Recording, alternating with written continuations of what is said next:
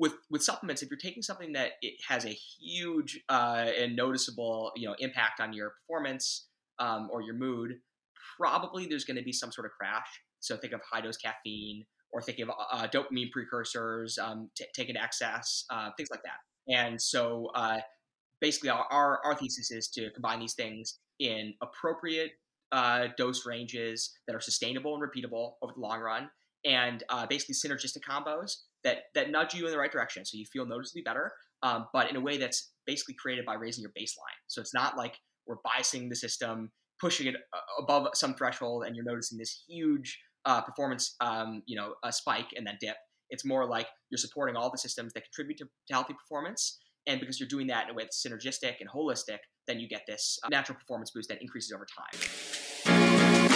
3, 2, 1, yeah! Welcome to the Performance RX Podcast, the ultimate destination for anyone who wants to perform better in the gym and live a better life outside it. Whether you're just starting your journey or you're a seasoned pro, this show covers a wide range of topics to help you reach your potential and live your best life. Each week on this podcast, I'll be bringing you expert interviews, personal stories, and actionable advice to inspire, educate, and empower you to reach your goals. So hit follow, grab your headphones, and get ready to take your health and performance to the next level. Hey everyone, welcome to today's episode of the Performance RX Podcast, powered by Aspire 2 Coaching. I'm your host, Bridget Maroney, and today my guest is Zack Schreier. In January of 2021, Zack Schreier and his childhood best friend stepped into chicken costumes for an appearance on Shark Tank, seeking support for their startup Quavos, a brand of healthy egg white-based chips that are low-carb and high-protein. They walked away with both a $200,000 investment and $200,000 line of credit for 10% equity from Daniel Lubetzky, the founder of Kind Snacks. While most of us wouldn't bat an eye at snacking on a few Doritos during lunch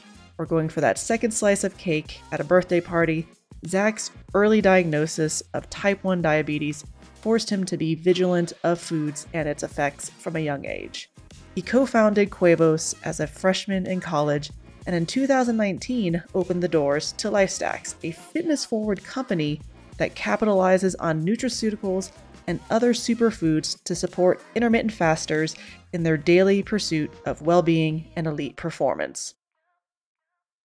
Hey, really quick, I wanted to let you all know about something that I've been using for my own hydration and health and wellness routine, and that is Liquid IV. So Liquid IV is a category-winning hydration brand that fuels your well-being, and I'm telling you, the hydration multiplier is the one product that you're missing in your daily routine, especially right now. It's starting to get warm. We're starting to sweat more. You're losing electrolytes. You need to be hydrated.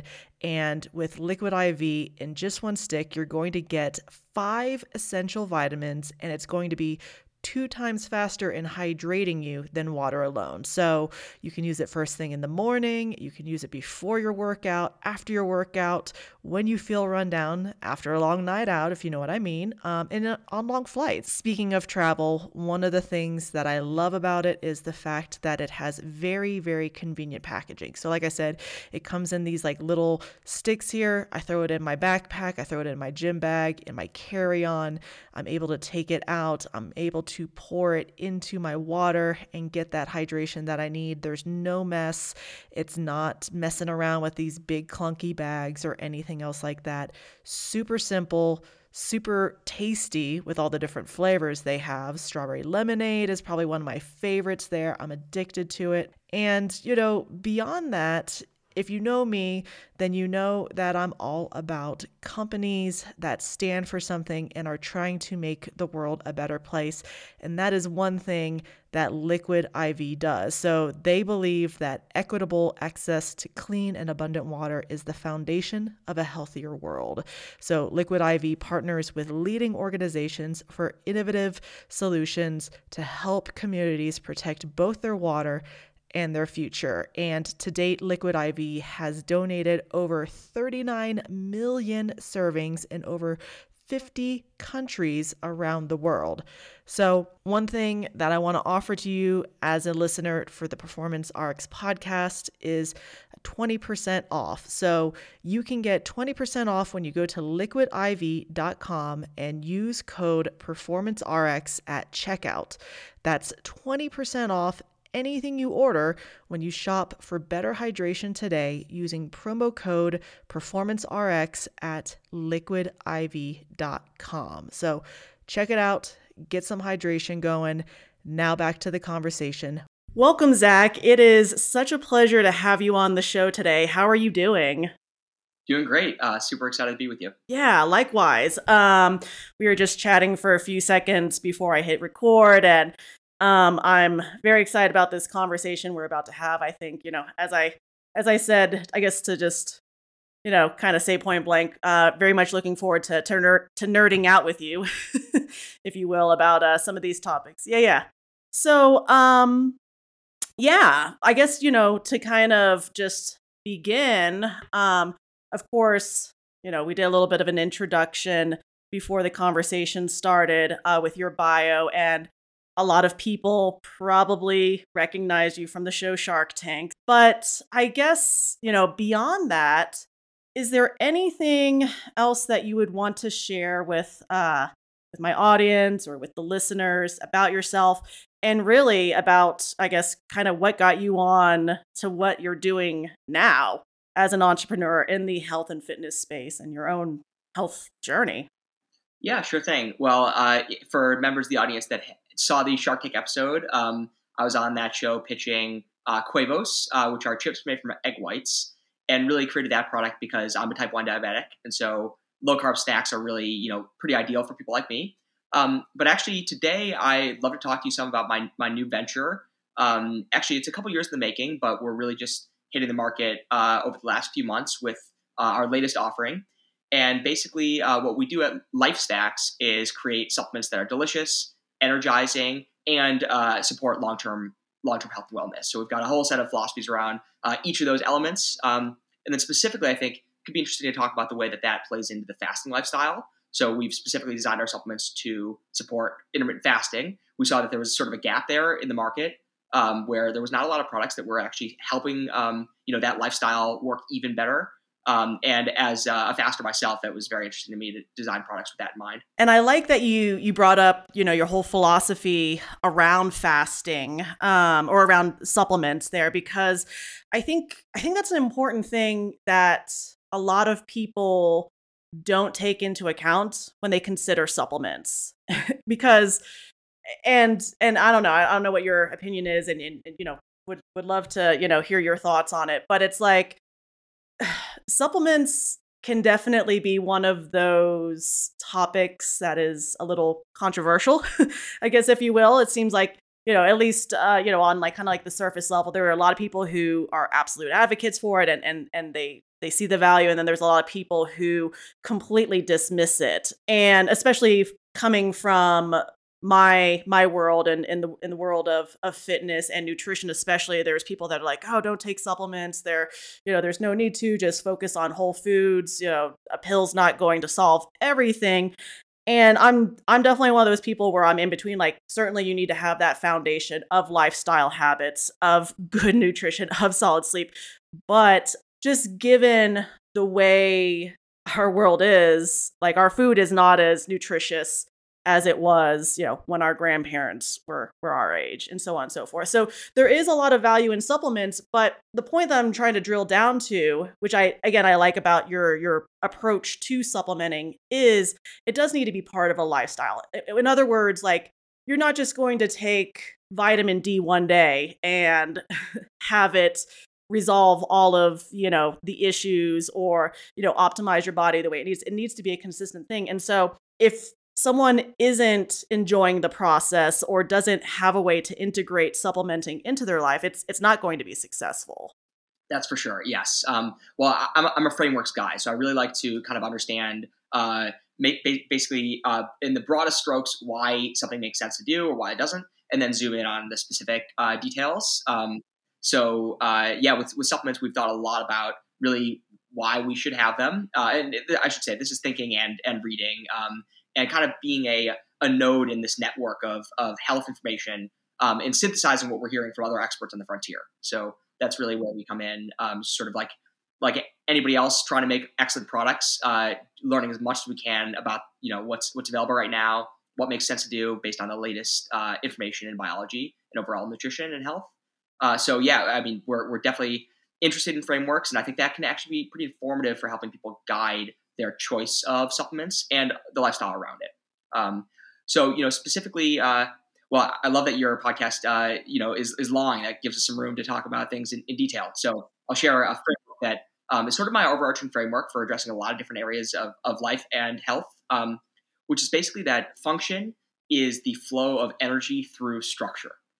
So I can unpack that some. But as we think about our health, what is health? It's really the ability to live well, so at capacity, meaning to be able to do things, to be able to engage meaningfully in the world, to feel good. All these things are sort of the function that comes from having a body and a healthy body.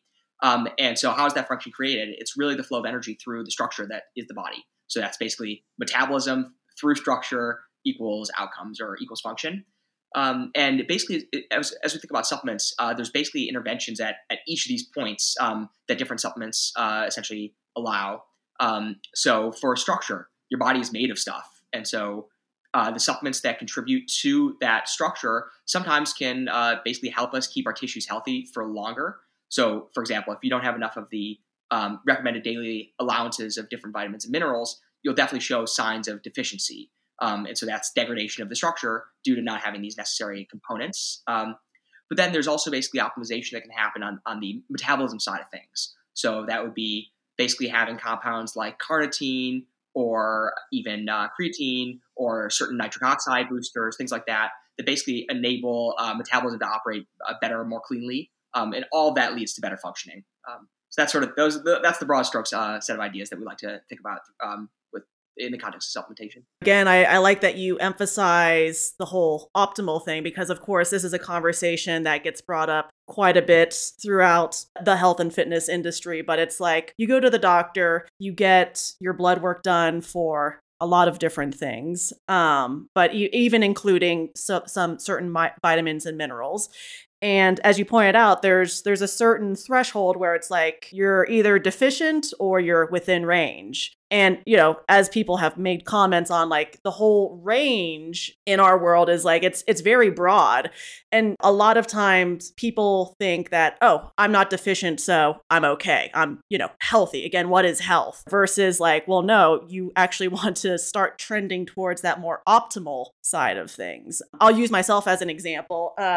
Having also myself an autoimmune disease, so I have Hashimoto's thyroiditis, it's such a tricky thing because if you look at, and this was a conversation I had with several doctors, but when I first got diagnosed, my thyroid was quote unquote a little bit out of range. And well, if you looked at the blood work, it's actually quite a bit out of range. But again, like, what's that, sick versus optimal? And so it was a little bit where it was like, I wasn't completely sick, I guess. But again, was I optimal? Absolutely not. And as far as the autoimmune side of it, this was the conversation I had with the doctor is like, well, what about, Hashimoto's and the potential of an autoimmune disorder? And she's like, well, that point doesn't matter. And so anyway, long story short, that's kind of the tricky part here. And I think going back to like supplements, especially thinking about like vitamin D, that's something where, you have the RDA, but again, deficient versus optimal those are two entirely different stories. For sure. Yeah. This reminds me of, in high school, I asked an anatomy teacher basically, how would cavemen have gotten their RDAs for all these vitamins and minerals? Like, how could this be really essential, given the variety of nutrient density in the diet and the variety of diets across time? He basically said there's a huge difference between surviving and thriving, and so you could survive but suboptimally and have your health degrade faster than it should. But thriving might entail actually having truly adequate amounts of these different things. There's also something pretty helpful to keep in mind, which is that when it comes to nutrient concentration, it's definitely not binary. So even if, let's say you've got this range of 30 to 100 nanograms per deciliter for concentration of D3 in the blood. I think I got that right. What's the difference between 28 and 32? One is in range, the other is out of range, but it's a continuum. And keeping in mind the way that physiology works, which is these are not serial processes where the body takes one thing and then another, and since you've got the range, it combines them in the appropriate amount, and you're healthy. It's these interactions are diffusion based, so all these things are just at some concentration inside of your blood or inside of your cells, and then there's these incidental interactions between the components, and that leads to the creation of new compounds, for example. And so having a higher concentration will lead to a higher, basically greater number of interactions between these parts. And so, and that can go to excess. So if, for example, if you were to have too high levels of B vitamins in your blood, that could actually support the growth of cancer, for example. And so, it's not binary, I guess is the main point here. Yeah, no, absolutely agree. I mean, just like with anything, it is possible to overdo. Kind of going back, your diagnosis with type 1 diabetes kind of basically sent you it was really the catalyst for just, I would say, your entire life and where you are now. And I have to just really quick, just say, I applaud you because, kind of knowing a little bit about your story and knowing the trajectory of what you've gone through to where you are now, it seemed like you used that diagnosis there as an opportunity to take control of your life. And I appreciate that because that's something that I often talk about with clients and people. It's just like the whole idea of empowerment. So, we go to coaches like myself, we go to doctors and everything. And of course, there's a lot of guidance and everything that they give us. But at the end of the day, we are all in control of our lives and we have to take a certain amount of responsibility. So yeah, I would love to hear more about kind of your journey in that way. Sure. Well, I love that you mentioned empowerment. That's definitely a key piece of the framework that we use for thinking about what we're doing with supplements and other lifestyle interventions. It's also sort of how I view being alive. Actually, you have this resource, which is you've got your time, you've got your body, you've got whatever sort of social capital and physical capital and monetary capital is available to you and your network and all that. And then it's just how do you use that to get the outcomes that matter? I think it's really important to actually realize that, while this endowment that we have is not in our control, so we didn't, I didn't choose the body that resulted in type 1 diabetes or whatever it is.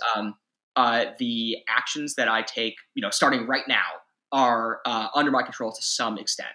So that's really that's the room we've got to play with. That's the sort of value of being a decision maker and a thinker, is that you actually do get to shape your trajectory through the world.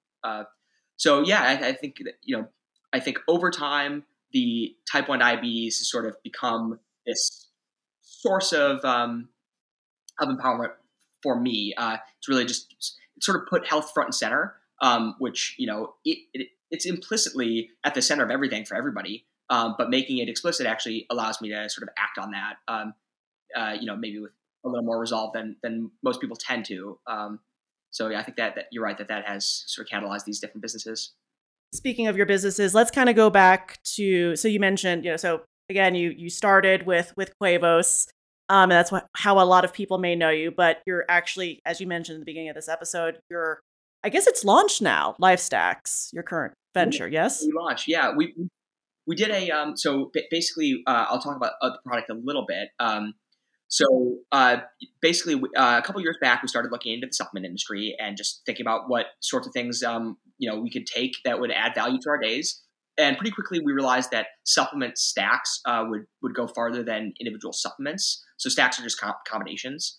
And part of the thinking there is that typically, if you're going to get a huge impact from one compound, it's going to be fairly unsustainable. So think of this whole class of things like drugs. Drugs basically shift the system in such a way that you can notice these pretty immediate impacts, and then there's a downregulation that happens, and then you end up being worse off for having introduced this roller coaster of peak and valley, where better probably just to stay away and not modulate the system that way because it's going to create these deficits in the long run. with supplements, if you're taking something that it has a huge and noticeable impact on your performance or your mood, probably there's going to be some sort of crash. So think of high dose caffeine, or think of dopamine precursors taken to excess, things like that. And so basically our thesis is to combine these things in appropriate dose ranges that are sustainable and repeatable over the long run, and basically synergistic combos that nudge you in the right direction so you feel noticeably better, but in a way that's basically created by raising your baseline. So it's not like we're biasing the system, pushing it above some threshold, and you're noticing this huge performance a spike and then dip. It's more like you're supporting all the systems that contribute to healthy performance. And because you're doing that in a way that's synergistic and holistic, then you get this sort of natural performance boost that increases over time. So that was sort of that's how we came up with LifeStacks and how we started to formulate our products. And then we realized that most people don't want to add pills to their day. If you're gonna be a zealous supplement consumer right now, you're probably sourcing your own powders and weighing them out, doing your own research. And we realized that we wanted to basically invite more people to benefit from supplements without them having to go through that sort of hassle of sourcing their own stuff and doing their own research. And the easiest way to get people to adopt something like that is to offer it in delicious and intuitive formats. So our thinking was basically to take an energizing supplement stack and add it to coffee. So we created an added coffee product that's MCT based, that basically just provides all the energy in a sustainable way. And then the last piece of our evolution here was basically the realization that, as I mentioned earlier, that fasting is pretty undersupported from a product standpoint. And as fasters ourselves, myself and my co-founder Vincent, we wanted products that were synergistic with that lifestyle. So we chose MCT as the base of our added coffee product. MCT is a healthy fat that is ketogenic. So it basically allows the body to burn more fat more quickly. And then the supplement stack is delivered on that base of MCT. And of course, it's all delicious and tasty so that your coffee ritual is upgraded really holistically. So much to unpack there, or so much I want to unpack there and just make comment on. Just kind of talking a little bit more about the supplement part there, because I think you brought up some really great points. And then I want to get into the intermittent fasting part, because again, as I mentioned, or as you and I were talking before I pressed play on this episode, as a nutrition coach, I would say I probably use intermittent fasting more as a tool to, for body composition outcomes and goals and things like that, which that's one of the reasons why people get interested. But you mentioned it as a lifestyle, and that is, again, going back to your whole inspiration behind LifeStacks, like it is something that I think a lot of people want to adopt as a lifestyle, but it's, it can be very difficult to do intermittent fasting just without any sort of like support there. And like you said, it's very underrepresented. I mean, there's a couple of companies out there, and you mentioned MCT oils, but again, like that whole stack, the synergistic ability. But I'm getting ahead of myself. So just going back, there's people like myself and then like yourself that, we'll go off and we'll do our own experiments and on ourselves, and we'll explore this supplement and that supplement, and we'll do the research. But I think for the majority of the population, they may not be as keen on that. So kind of recognizing the thought or the idea that anybody, a lot of us can and do benefit from some sort of supplement routine, but it's not just one, right? A lot of them do work synergistically. So I love that idea. And I love the idea that you said that, because my wife is one of those people, they don't want to take a bunch of pills. Again, I make my own supplement stacks, and I'll just down a handful of pills every morning, but the majority of people aren't like that. So I love that approach there, because as I mentioned in the beginning of this episode, like it's not going to happen just from one day of taking these supplements or even 1 week, or it really is a lifestyle. So definitely, again, appreciate and really like that's your approach with LifeStacks there. And then, the whole delicious thing. So I'll use a quick example, and I won't mention the brand's name, but There's another supplement that's gotten a lot of interest lately is collagen, right? A lot of people put collagen in their coffee every morning, and again, it's one of those things where it's like, yeah, I think it kind of, for me, it kind of has all of those elements that you're talking about. Like, it definitely has the long term health effects, which I'm interested in, and then also it's just like that in the moment, like it's just something nice to put into my coffee and enhances the flavor of it. I enjoy it. I digest it easily, et cetera, et cetera. So the point I'm trying to make here is that there's obviously, again, dozens of collagen supplements out there, but the one particular one that I enjoy, I do it again for all of the health benefits, but really it's because I enjoy the taste and I enjoy how it mixes and mixes really well. And that's it. So again, I guess just kind of like commenting on that, making it more accessible to people. For sure. Yeah, I think that's why some maybe I won't mention the brands, but if you think of some popular greens at this point, that's I think a lot of what the success is, just like enjoyable and convenient ways to cover these bases. That's actually a main part of the message for certain companies like that. So yeah, that's something that's very important to us. Like we really do care about the consumption experience. If you think about all your habits, there are things that you have to do at some point in time, which means like your physical body and mind have to be actually like attending to that thing that you're doing. And like, whether it's enjoyable or dreadful. And then of course there's like the immediate impacts and then the long-term impacts. So at LifeStacks, we really do care about each of those prongs, and we've optimized consumption experience, the way you feel, and the long-term health impacts. I'm curious, you mentioned, taking a handful of supplements in the morning. I'm curious what you're taking at this point and why. Trying to think off the top of my head now. So I take a CoQ10 and PQQ combo pill. So again, kind of one of those like, yeah. And it's interesting that you bring up like, short term or in the moment performance versus like long term performance. Cause again, like that's one of my own, the way I see things, like caffeine example, like you take caffeine, take a high dose of caffeine, thinking about like the fitness industry, which, I had a whole conversation with this with another podcast guest.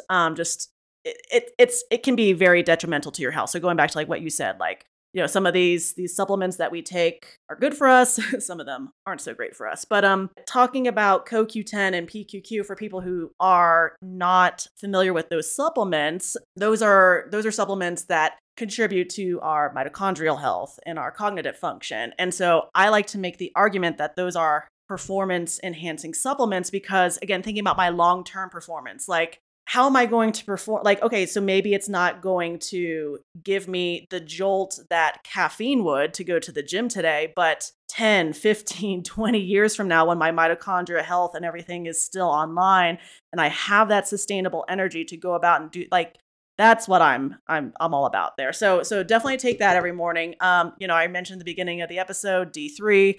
I live in Colorado. It's pretty sunny here, but we're getting into the winter months, so it's definitely an important supplement. But as I also mentioned, having an autoimmune disease, being able to keep my immune system online and working properly is super important to me. So that's something I take throughout the year, just kind of fluctuate with the dosages there. Obviously, side note to anyone listening, this is just what works for me. I work with my doctors, I get my blood tested and everything else like that. So another supplement, and it kind of depends on the season, if it's like cold and flu season versus the summer, I'll kind of go back and forth, but glutathione is one. And again, that's a tricky one that you want to find like a good high quality supplement for, but that's one that I'm taking currently because I was just coming off of getting sick and it is cold and flu season. So just trying to keep my immune system robust. But for the other majority of the time, I'll take an acetylcysteine, so NAC there, which is the precursor to glutathione. Oh, magnesium, of course. Yeah, magnesium is always a great one. Again, that's something where you could get tested, but that's something just like vitamin D, where like the majority of our population and our food is very deficient in it, and anyone can benefit from it. I mean, from everything from your heart rhythm to muscle contractions to deep restful sleep, it's a super important one.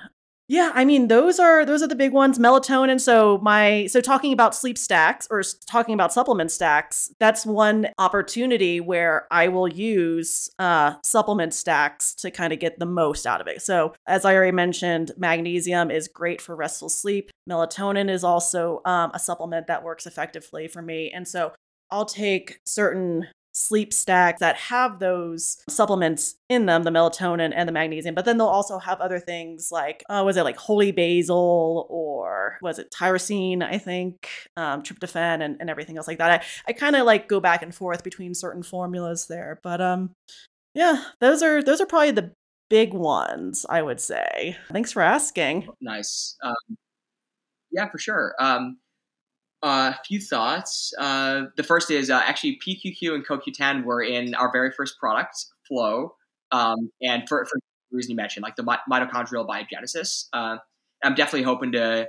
We didn't include them in the creamer because the creamer, the MCT rather, is more of the sort of cognitive function, sort of brain health side of things, and we're also limited by solubility and flavor, when it comes to what we can include in an add to coffee, of course. But I'm definitely interested in formulating with CoQ10 and PQQ again in the future, actually in combo with lipoic acid and carnitine as well.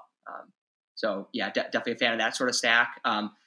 Same here with magnesium, like that's for the reasons you mentioned, like soil depletion and kind of just the modern lifestyle just calls for more than we tend to get in our diets. So I've actually used quite a few different forms of magnesium, including malate, citrate. I've tried magnesium threonate, which I found really nice for like mental clarity, and people use that for sleep as well, actually.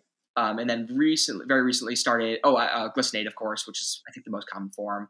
And then recently started with sucrosomial magnesium, which is just, apparently a very, very available form. It's also very flavorless. Yeah, maybe in the future, LifeStacks will have some magnesium in some of its products. So Awesome.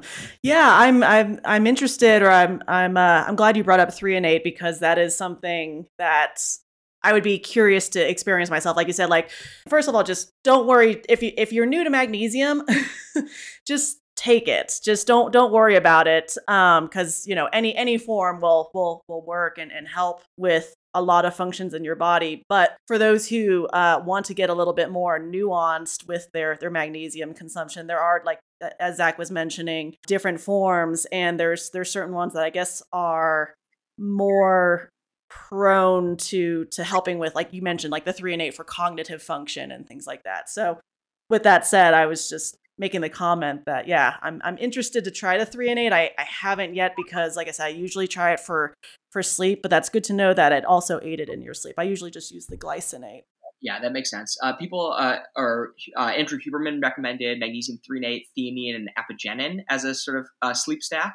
So that's you can look into that. I guess I've taken it. I've taken 3 and 8 before bed and had no issues. But when I take it during the day, it's kind of like a non-stimulating clarity. So just kind of more even and calm. So it goes well with work. It works for sleep too. All these different forms, like it's hard to go wrong with magnesium because almost all of us need more of it.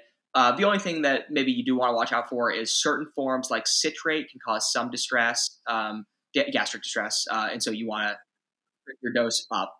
Start really minimal, and if you tolerate it well, then you can increase. Totally. Yeah. As Dave Asprey says, disaster pants there with some of them. So I guess talking about the cognitive effects of magnesium, and you mentioned, your first stack had the PQQ and CoQ10, but you also mentioned that MCT oil basically takes care of that. And, again, there's only so much that you can put into a product there. I'm curious because, again, this is one of those things where I think the general public maybe isn't aware of, but there's different types of MCT oil, and there's even a big difference between MCT oil and coconut oil. I'll admit, like many years ago, I thought there was no difference. So I would just like throw coconut oil in my coffee or coconut milk. And I'm like, oh, I'm getting the same benefits. But that's not necessarily the case. And so I'm just curious if there are specific forms of the MCT oil, like the capric acid or lauric acid, or well, not lauric acid. That's not the one you want. But my point is, are there specific forms of MCT oil that you guys use for the LifeStacks? And like, what's your experience in their benefits or thoughts around their benefits? Yeah, for sure. So I guess just for some background on this, MCT stands for medium chain triglycerides. And so what you're talking about with these different forms is the different chain lengths that are all technically medium chain. So the popular MCTs are actually, maybe by definition, the only MCTs are C6, so like a 6-carbon chain length, C8, C10, and C12. And C8 and C10 are the most commonly used. C8 is the most ketogenic, and C10 has like some basically antifungal, antibacterial properties that basically help regulate the gut. So we use C8 and C10 in our MCT product. But I think C6 and C12 have some benefits as well. They're just a little less potent. And so, we're using the sort of pure, most beneficial, most studied MCTs. Cool. Yeah, I was just curious about that. Yeah, I completely agree. I think the C8, C10, like as far as like MCT oil products, they're like the most potent, as you said, and people can kind of get some other benefits from the other types of MCT chains, but I think for the most part, you're like, as I mentioned, you're probably at that point better off just consuming coconut oil or coconut milk, even, really fatty coconut milk. Right. That's like a spectrum of the MCTs. But yeah, we're using like pure stuff for the most potent impact. And I guess just in terms of the functionality here, MCTs are shorter than your regular fats. So, many fats that we eat have like, 18, 20, 22 chain length. And so they need to be digested more extensively than MCTs. MCTs get pretty quickly absorbed and then basically used pretty immediately as fat fuel. So it's like, if you want to basically support ketosis, MCTs are a great way to go. And as we're using MCTs for fasting for that reason, it's supporting the metabolic health benefits that we're looking for when we're fasting, including ketosis. And then, the other thing is, like, as you mentioned, fasting can be difficult. People have hunger and energy lag and that sort of thing as they're getting into it. And so we think MCT is just a great way to bridge that gap. Give you the energy you're looking for, give you a bit of fuel from those fats, but also support your body in burning the fat that it already has, which is, a primary goal. Absolutely. Beautiful segue. So I was going to say, let's talk some more about intermittent fasting there. So as you mentioned, consuming certain fats like MCT oils and everything can help a physical human body or a person, stay in ketosis, which, is one of the reasons why a lot of people are interested in intermittent fasting. But at the same time, so those ketones from the fats give you energy to sustain or extend that fast. Beyond the MCT oils, like how else could someone who really wants to make this a lifestyle, how else could they support their fasting so that it's not so draining or, not as pleasurable as it could be? Yeah, sure. So one thing that people use is dietary fiber, and specifically soluble fiber. Part of the reason for that is that the microbiome will, or certain bacteria in the microbiome will take that fiber, and even though our bodies can't digest it, these bacteria can. And so they use that soluble fiber as a fuel source, and as a byproduct, they create short chain fatty acids. So this is like, MCT, but even shorter. And those short chain fatty acids end up being helpful in the body also, so that they're good fuel substrates for energy, and they also have certain health properties. So actually, conveniently, our MCT is powderized, and it's powderized using an acacia fiber. So you get some of those medium chain triglycerides and the short chain triglycerides as a byproduct of that the metabolism of that fiber. And then other things that can help with fasting, basically, supplements that are going to increase satiety and increase willpower. Those are sort of what we turn to. So in terms of satiety, caffeine's great. I'm sure everybody's noticed caffeine is an appetite suppressant. And, if you're going to fast, it's better not to have to exert as much willpower to do that. If you're spending your energy not eating, then what are you, you're going to end up needing energy for other things that you're not going to have as much of. And so, we really love that when you get in the groove of fasting and take the right things, then it becomes not very effortful. So it's a great way to calorie restrict without feeling like you're restricting. So caffeine's great for that. And then in terms of other things that increase satiety and willpower, other dopaminergic activity and cholinergic activity can be good for that. So we use tyrosine and acetylcholine. Tyrosine is a precursor to dopamine. So if you take tyrosine, you'll end up metabolizing that and having higher levels of dopamine in the brain. And then acetylcholine is actually a choline source. And it also upregulates the dopamine receptors. So you have like this sort of twofold impact, like of a little more motivation, but also acetylcholine is the learned neurotransmitter. And so by taking a choline precursor, you have more of that. So you're like more cognitively flexible and fluid in your thought. You're more motivated, ready to get stuff done. And as a nice byproduct, you're not as intent on eating. And maybe you'll find yourself sort of working through the morning and not even thinking about food, which is kind of Couple things, and I don't know if you know, I'm just curious. So you were talking about, just with the choline, like the dopamine precursors. Does that have an effect on the amount of cortisol when fasting in your body? Yeah, that's a great question. I've not seen any research on tyrosine at our doses impacting cortisol levels, but it's something good to look into. One thing that helps with overall stress and fasting is a stressor, and so if you're stacking fasting with other stressors like working out, for example, or maybe just stress in your life, then it can get excessive and you can feel worse. And so you do want to regulate that. And make sure that you're treating it like anything else, like you're taking an appropriate dose of fasting. So we use taurine also, or taurine, I guess people is how they pronounce it, in the creamer. And basically, taurine has been studied for a synergy with caffeine. It lowers blood pressure. It's also it's a conditionally essential non-proteinogenic amino acid. So basically, what that means is it's something that your body makes some of, but you also need some of from the diet. And it doesn't actually go into the creation of proteins. It actually has its own functions in the body as an independent amino acid. It's specifically useful for skeletally active tissue. So any tissue in the body, electrically active tissue. So that's skeletal muscle, that's like the smooth muscle of the heart, it's the whole nervous system. And it's inhibitory, so it calms hyperactivity in electrically excitable muscle. So paired with caffeine, like it's many people have probably heard of the caffeine theanine combo, which is theanine is relaxing, so it makes a really nice pairing with caffeine for calm focus. And taurine caffeine is quite similar.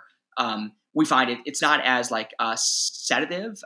It's more like sort of like what I mentioned with magnesium threonate, kind of creates like this smooth clarity. And combined with caffeine, it's like you get this energy, but you also get this smoothness that lets you allocate that energy really reasonably. So you're not sitting there like shaking. You're kind of able to focus on the task at hand and bring that extra energy to it. I love that. It's interesting. Again, something that I'll have to kind of make note of and look into some more myself. But I love the fact that you bring up, and that was the reason why I asked about the cortisol, because yes, fasting is great and people do it for multitude of reasons, and it can be very beneficial for people in their long-term health. But like, as you mentioned, just like anything, it can be taken too far. And I guess I'm thinking specifically about women and intermittent fasting, because I think just like so many things when it comes to health and biology, men tend to thrive better on fasting than women. And that's not to say that it's impossible. There's plenty of women out there who fast and they do so very, very often and like they're thriving. But then there's some women like myself where you have to be careful. I have to be careful, especially as a woman who does a lot of intense training too. So like you mentioned, when you start stacking all these stressors on top of each other, it can be overwhelming. And I guess my point is, I think just biologically women, we're a lot more sensitive to stress. And so maybe being cognizant of how you manage your, these lifestyle habits here is a good approach. But also, as you're mentioning, like having these other types of supplements or just strategies to support it so it's not as overwhelming to your body and you completely crash and burn. Because that's happened to me. For sure. Yeah. It's good that you're mentioning that. I think maybe her name is Amy Shaw. She's an intermittent fasting expert who does the rounds on podcasts, and she talks about fasting specifically as it relates to women and monthly cycles. So that's a good resource. As a guy, that's not something I have to think about, but many of our customers are women and they are fasting, and it's something they have to be conscientious about. Really quick, going back to the fiber part. So that's something that I guess I just wasn't aware of. I've definitely well aware of like MCT oils and things like that as a way to support fasting and caffeine and everything. But the fiber is kind of a new one to me. And it makes perfect sense, again, like increasing your satiety there. But I see a lot of commentary on the internet, and I see people like yourself that, promote certain products, for fasting, but then the criticism that comes back is like, well, you're eating food, so that's not really fasting there. So I guess I'm just curious to hear a little bit more about like your thoughts around that, but then also like, the whole fiber thing. Cause again, that's kind of a new one to me. Yeah, sure. I think this sort of whole area is, I think, often called dirty fasting. So fasting, but while taking things in. And so, as you said, how is that fasting still? And basically, the way we look at it is that there's different kinds of fasts with different kinds of benefits. So if you're talking about like this pure gut reset that, basically like let the body, clean itself out, and, then you don't want to take anything in. So you don't want to have caffeine, you don't want to have fiber, fat, anything. Because obviously anything you're going to eat is going to have to pass through the gut. That said, I don't think the idea of avoiding caffeine or coffee is that appealing to people. Like, if you're going to do something difficult, then you kind of want the support that you can get. And the gut reset is not the only point of fasting. There's, on the other side of things, there's basically the overall metabolic benefits of fasting, which come down to calorie, carb, and even protein restriction. And so that means you can take in fiber and fat and still preserve those benefits. We don't view fasting as binary. So we think of it as basically an energy balance, and then the metabolic pathways that respond to that energy balance. So it's, in a sense, it's a convenient way to structure consumption so that your body has a chance to use its own stored fuel, fat, rather than, be constantly taking in food and then never have a chance to use that stored fuel. So basically using 6 grams of MCT and then a few grams of fiber, it's not going to be enough calories to basically allow your body to only use the calories it's ingesting. It's still going to have to basically use its own fat stores as fuel. And using the MCT is just going to help to catalyze that use of that as fuel. So yeah, it basically comes down to what you're looking for. And if you're just looking for overall metabolic health and to swing the energy balance in your favor, then dirty fasting can definitely be acceptable and helpful. Yeah, that's such a great point about the amount of calories or even nutrients that you get from that little bit of fiber, that little bit of fat there it's not much there, and I guess like my point of just kind of bringing it up there, and it's kind of true for a lot of things that you see on social media, is people just like to cut other people down and nitpick and things like that. Like, yes, technically you are consuming food, but you think about like how that's impacting your metabolism or the nature of the fast there. Like, come on. For sure. Yeah, actually, one thing that's really popular in fasting circles and keto circles is talking about insulin levels. And so, as a type 1, I see this firsthand. Most people just have to, assume that certain things are going to impact their insulin levels in different ways. But, for modern, for people having the modern diet across the developed world, basically like excessive insulin from excessive carb intake and a sedentary lifestyle leads to insulin desensitization. So, constantly high levels of insulin will lead your cells to be less sensitive to that insulin, meaning you're going to get glucose pooling in the blood for longer, post-meal. and you're also not going to be basically able to utilize glucose for fuel as readily. And then there's type 2 diabetes and other cardiovascular issues that result from that. So part of what we're interested in with fasting is the way in which it lets your insulin levels come down. And so taking fat, taking fiber, those things won't spike insulin. They won't deposit a bunch of glucose in the blood that has to be responded to. So I get to see that firsthand. Like I can have a handful of things during my fasting window and still watch my insulin needs diminish over that time. Gosh, you brought up something, or hearing you talk about that, brought up something that I kind of want to ask. It's a little bit off topic, but just the I guess rise in popularity for the general public, people like myself who don't have diabetes, in continuous glucose monitors. There, like you said, you see firsthand, being a diabetic, like that's part of your life, is just keeping an eye on all those levels. And again, it's one of those things where I think it's, people have their own opinions about. There's one side where I think a lot of people, it's a learning tool, right? Like you said, there's a lot of things that we can consume, including, you mentioned protein a second ago. Like that's something that you don't really advocate for during fasting, because it can potentially raise your insulin or your glucose levels there. But I guess the point with the glucose monitors is, like, for people who are otherwise healthy and have no need to continuously monitor their glucose there.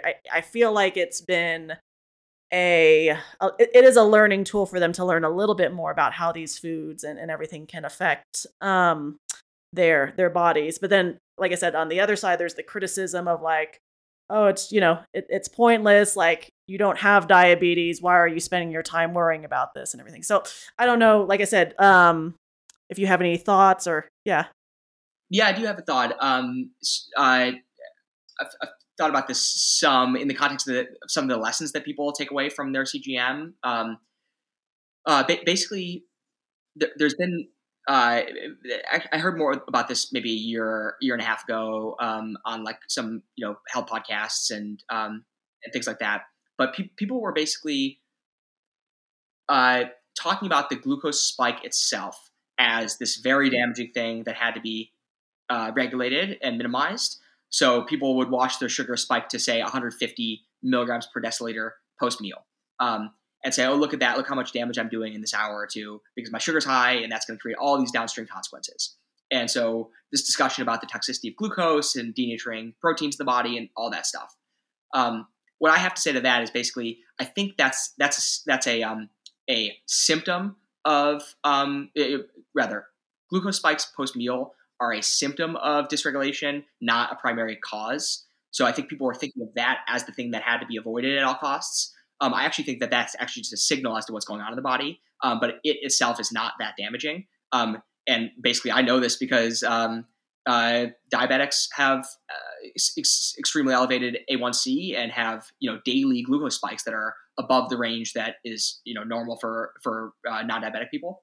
And believe me, if 150 was toxic, I would not be here. Type 1s get to 300 or 400. And I try and avoid having my sugar spike like that, but it's something that does happen. And many people even go months in a row averaging 300 milligrams per deciliter of blood sugar. So it's not lethal immediately. There will be damaging consequences of having chronically elevated glucose, but I don't think that's actually the thing that people have to worry about that are non-diabetic for the most part. It's rather that if your sugar is spiking post-meal, it means a combination of these two things: that the foods you're having are high glycemic, and or that you're lacking insulin sensitivity or sufficient insulin production to take care of that glucose. So, have a Coke, watch your sugar spike. The thing to avoid is not the sugar spike, it's the Coke. And the sugar spike is just a symptom of having done something that was less than ideal. And so now if you're having regular quantities of carbs, maybe you're having, say, a cup of quinoa or something like that, and your sugar is going to be elevated for a few hours afterward, that might mean that you're on your way to type 2. So it might be a signal of prediabetes or type 2 diabetes. But the thing to do there is not medicate the sugar spike. It's not to take more insulin, for example. it's to basically modify your lifestyle so that you become more insulin sensitive and do what you can also to buffer the uptake of those carbs. So maybe it's more fiber and more protein. Yeah, love that. Thanks for sharing your perspective on that. Like, yeah, agree with a lot of it there. Like, I think, as you mentioned, like just the singular spike there is not like what people should freak out about or, or whatever there. It's what you say. As you said, it's the symptom, I think, right? Yeah, not the underlying cause. Yeah, great point there. And again, I think that's like the critique from just a lot of just kind of just people in the middle is like, as you mentioned, like for any of us, our blood sugars are going to go up, and it's normal, it's natural, but it's like, is it chronic? And again, it's not the fact that your blood sugar is getting elevated that's the issue. It's the fact that you drank a 2 liter of Coke for lunch, which that just that just sounds like a bad idea in general. I don't know why I mentioned 2 liters of Coke, but there might be people out there who do that. So we've been talking about like intermittent fasting as a lifestyle there. And again, there's many reasons why people do it. But for people who are active, that is always something that I think there's always questions around, like, how is this going to affect my performance? How can I, because there are people who are physically active but are also interested in intermittent fasting for a variety of reasons. And it does, as you mentioned, there is an impact because they're both stressors. Well, you yourself are a distance runner, and I know, like, kind of looking at some of the people who have tried your products, you also work with different types of fitness enthusiasts and athletes there.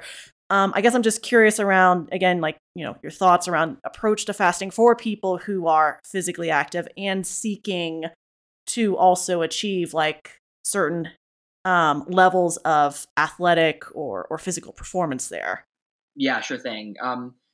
So definitely, if you're doing intense physical exercise, that is going to end up burning glucose, and that means you're going to want to have some glycogen stores, and potentially you'll also want to have glucose or sugar, carbs, around that exercise to boost performance. So just as an example, if you're going to be running a marathon or an ultra marathon, you're definitely, no matter what your lifestyle is, you're definitely going to need carbs during that event, because you're going to burn them. And if you don't have that fuel substrate that your body's looking for, then your performance is going to be suboptimal.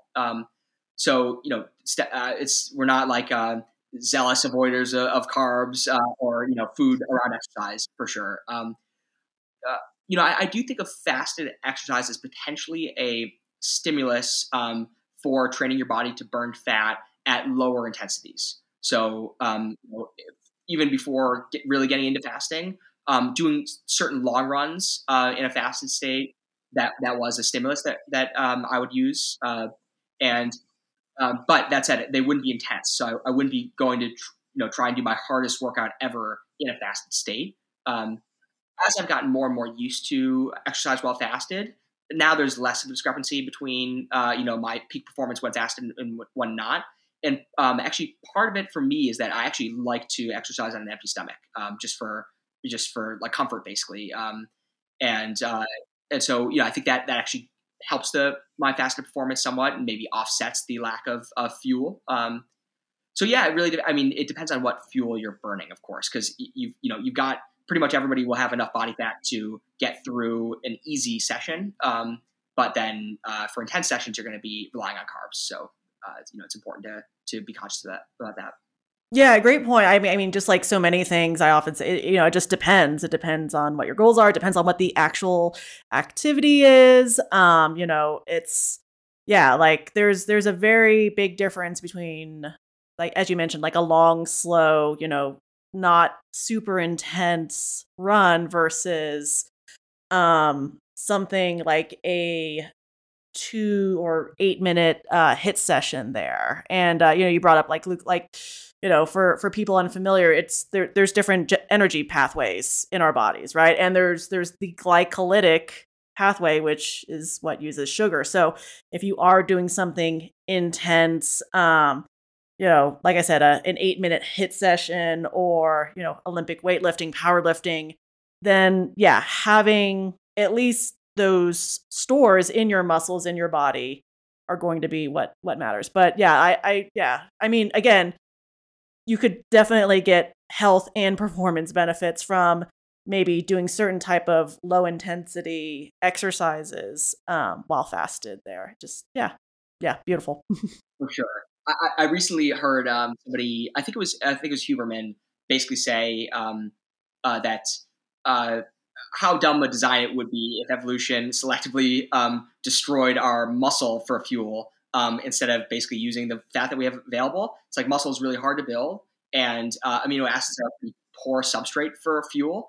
And so, fasting is not going to immediately start to burn up your muscle mass. It's something, your body's going to want to keep that on and use its other preferred fuel sources first. So, yeah, I'm personally not worried about losing muscle mass with fasted exercise, as you're mentioning. Now, if you're starving yourself over the course of many days, then yes, you can definitely start to lose muscle. But I think even relatively longer fasts, like 3 days, are you're not liable to end up destroying your muscle tissue.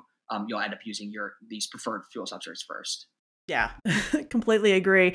Really quick, I don't know if, I mean, you mentioned like long fast, and that's definitely something that people who are into the fasting lifestyle adopt, is like these 24-hour, 48-hour. Like, have you ever done any of those? I mean, I don't know if it would be possible.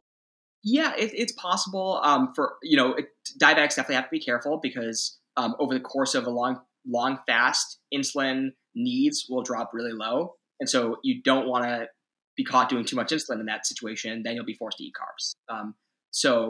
But yes, I have done a 3-day fast, and the key there was to preemptively lower my insulin dose, in anticipation of those dropping needs. So yeah, I actually really enjoyed that. I felt really good by the end of it. Day one was challenging. This was actually much earlier in my fasting journey, so I wasn't even used to a 24-hour fast. So that first 24 hours was tougher. But by the end, I felt pretty smooth. And yeah, it's definitely it's a popular it's becoming a popular health intervention to occasionally do longer fasts, like 3 to 5 days. Part of this is fueled by Walter Longo's research. He's the scientist behind Prolon, which is the fasting mimicking diet. That's a pretty popular thing. And basically, there's a lot of research in other animals showing some benefits to overall like cancer risk in your lifetime by even just a single extended fast. And the primary mechanisms there are like autophagy and mitophagy. So it's basically like the body is taking the crappy tissue that's keeping around, and in that sort of starving condition, it's taking that tissue and breaking it apart, using those components to create new tissue. Autophagy is basically that breakdown of less optimal tissue for use as fuel and building blocks. And mitophagy is the same thing, but for mitochondria. It's a pretty potent intervention. That said, if you're going to do it, definitely talk to a doctor. Do research beforehand. Be thoughtful. I'm not recommending that personally. Not to say I'm recommending not to do it, but LifeStacks is more concerned with supporting the daily intermittent fasting habit. So, and pretty much across the board, it's safe not to eat for 12 to 16 hours. There might be a few exceptions, but that's something we can say with high confidence. Yeah, absolutely. Yeah, some of these more extreme longer fasts there, like obviously, consult a doctor, healthcare professional. I never heard of the Prolon diet there. I'll have to look more into it. But just really quick, it kind of makes me think of another type of, I guess, diet intervention, if you will. Have you ever heard of protein sparing modified fasts? Yeah, I'm not positive I've heard it termed that like that, but I know you're talking about like grams of protein or less per day for a few days in a row. Actually, no. Well, there are protein fasts. No, this is something that I came across early this year and experimented with myself. But it's actually and it kind of goes back into what we were saying about like preserving your lean muscle tissue. And it basically is fasting. There's a little bit of fat, and there's basically virtually no carbs. But the protein sparing part of it is you eat enough protein to basically preserve your lean muscle tissue. But it's And it's medically studied, and it's for a lot of people who go into bariatric surgery there. It's I think in the medical community it's sometimes referred to as the last resort diet there. It's like literally like your last chance to get rid of body fat before, doing some of these extreme interventions. But I came across it because people who do weight class sports, so like powerlifting, jujitsu. Again, not advocating that anyone should try this. It's I did it and it was pretty miserable.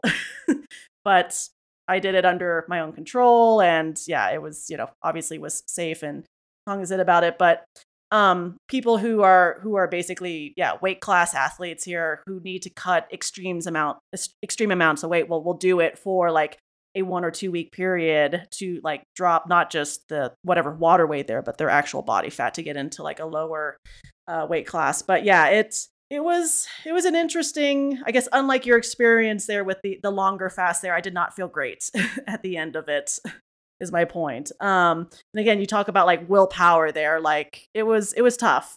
Yeah, for sure. Well, yeah. Okay, I had it backwards. This is kind of everything else besides the protein, which is interesting. Yes, yeah. Well, this is sort of, I guess, two things. It's interesting that you can basically do interventions on either side of any given stimulus. So maybe, for example, like hot and cold, or restricting carbs, or restricting fat. Cutting out protein, or having more of it. And how it looks like there's sometimes evidence on both sides that these interventions are positive. Like even going carnivore or going vegan can both have immediate positive impacts. And so how does that work exactly? I think part of it is that like you just throw crap at the body that it has to adapt to. And as long as it's for a short enough period, that stressor is something that you can actually respond to.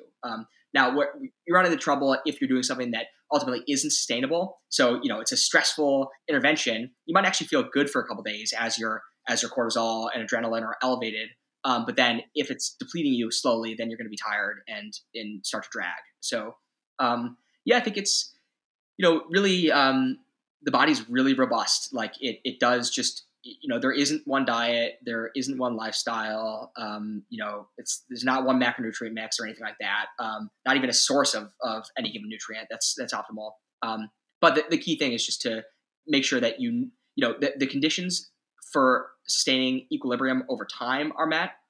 So if you're going to restrict something, then make sure that you're not restricting that permanently in a way that's going to cause negative consequences.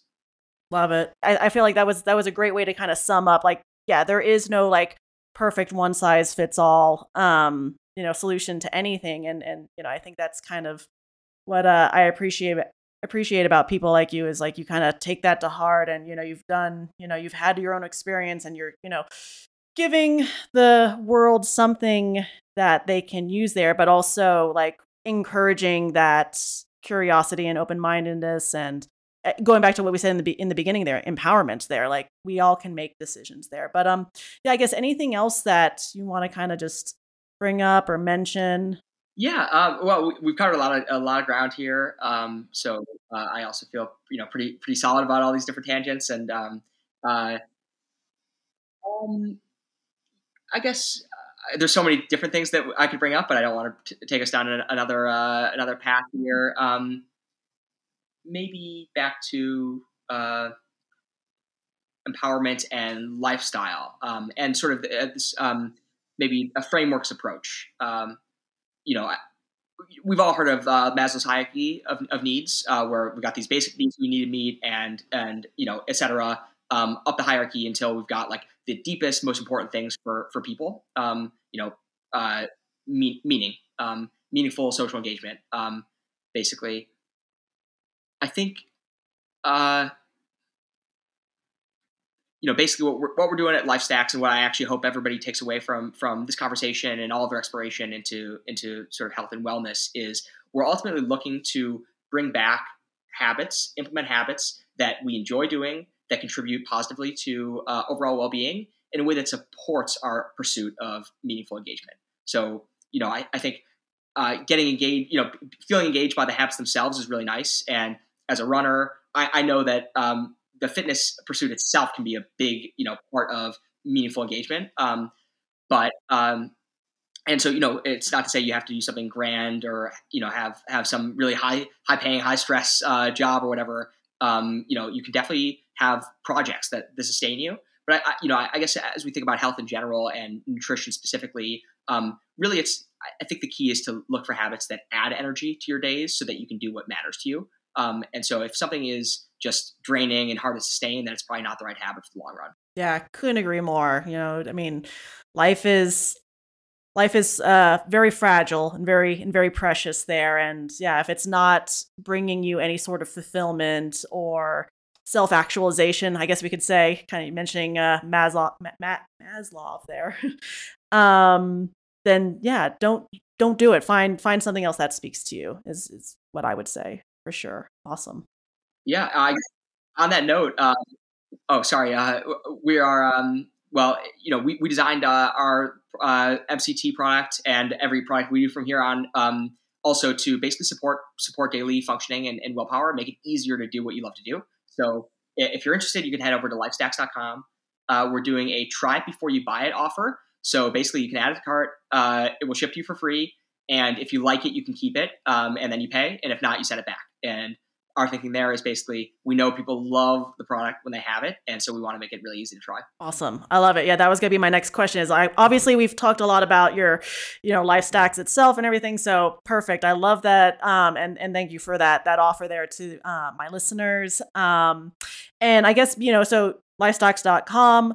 And then beyond that, as far as social media or any other ways, like if people want to learn more about yourself or LifeStacks or just connect with you, like where can they find you?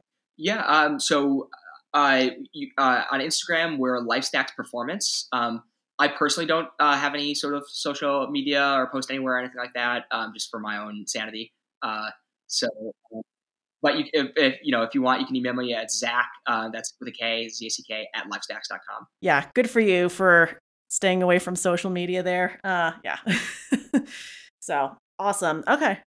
So, well, Zack, thank you so much again for being on the show today and just, like I said, nerding out with me about all things supplements, fasting, nutrition, and all the other extra stuff that we got into. It's been a real pleasure. Yeah, thank you, Bridget. It was fun. 3, 2, 1, yeah! Hey, really quick before you go, I need you to do one thing for me. If there was something in this episode that you think would be of value to someone else, please share it for me. My goal is to empower as many people as possible on their health and fitness journeys, and one of the best ways to do it is to share awesome information like what you heard in today's episode out with many others. So do me a favor, copy and paste that link, send it to one of your friends, your family, or anyone who you think would get some enjoyment and value out of this. I appreciate you for listening. I'll see you next time.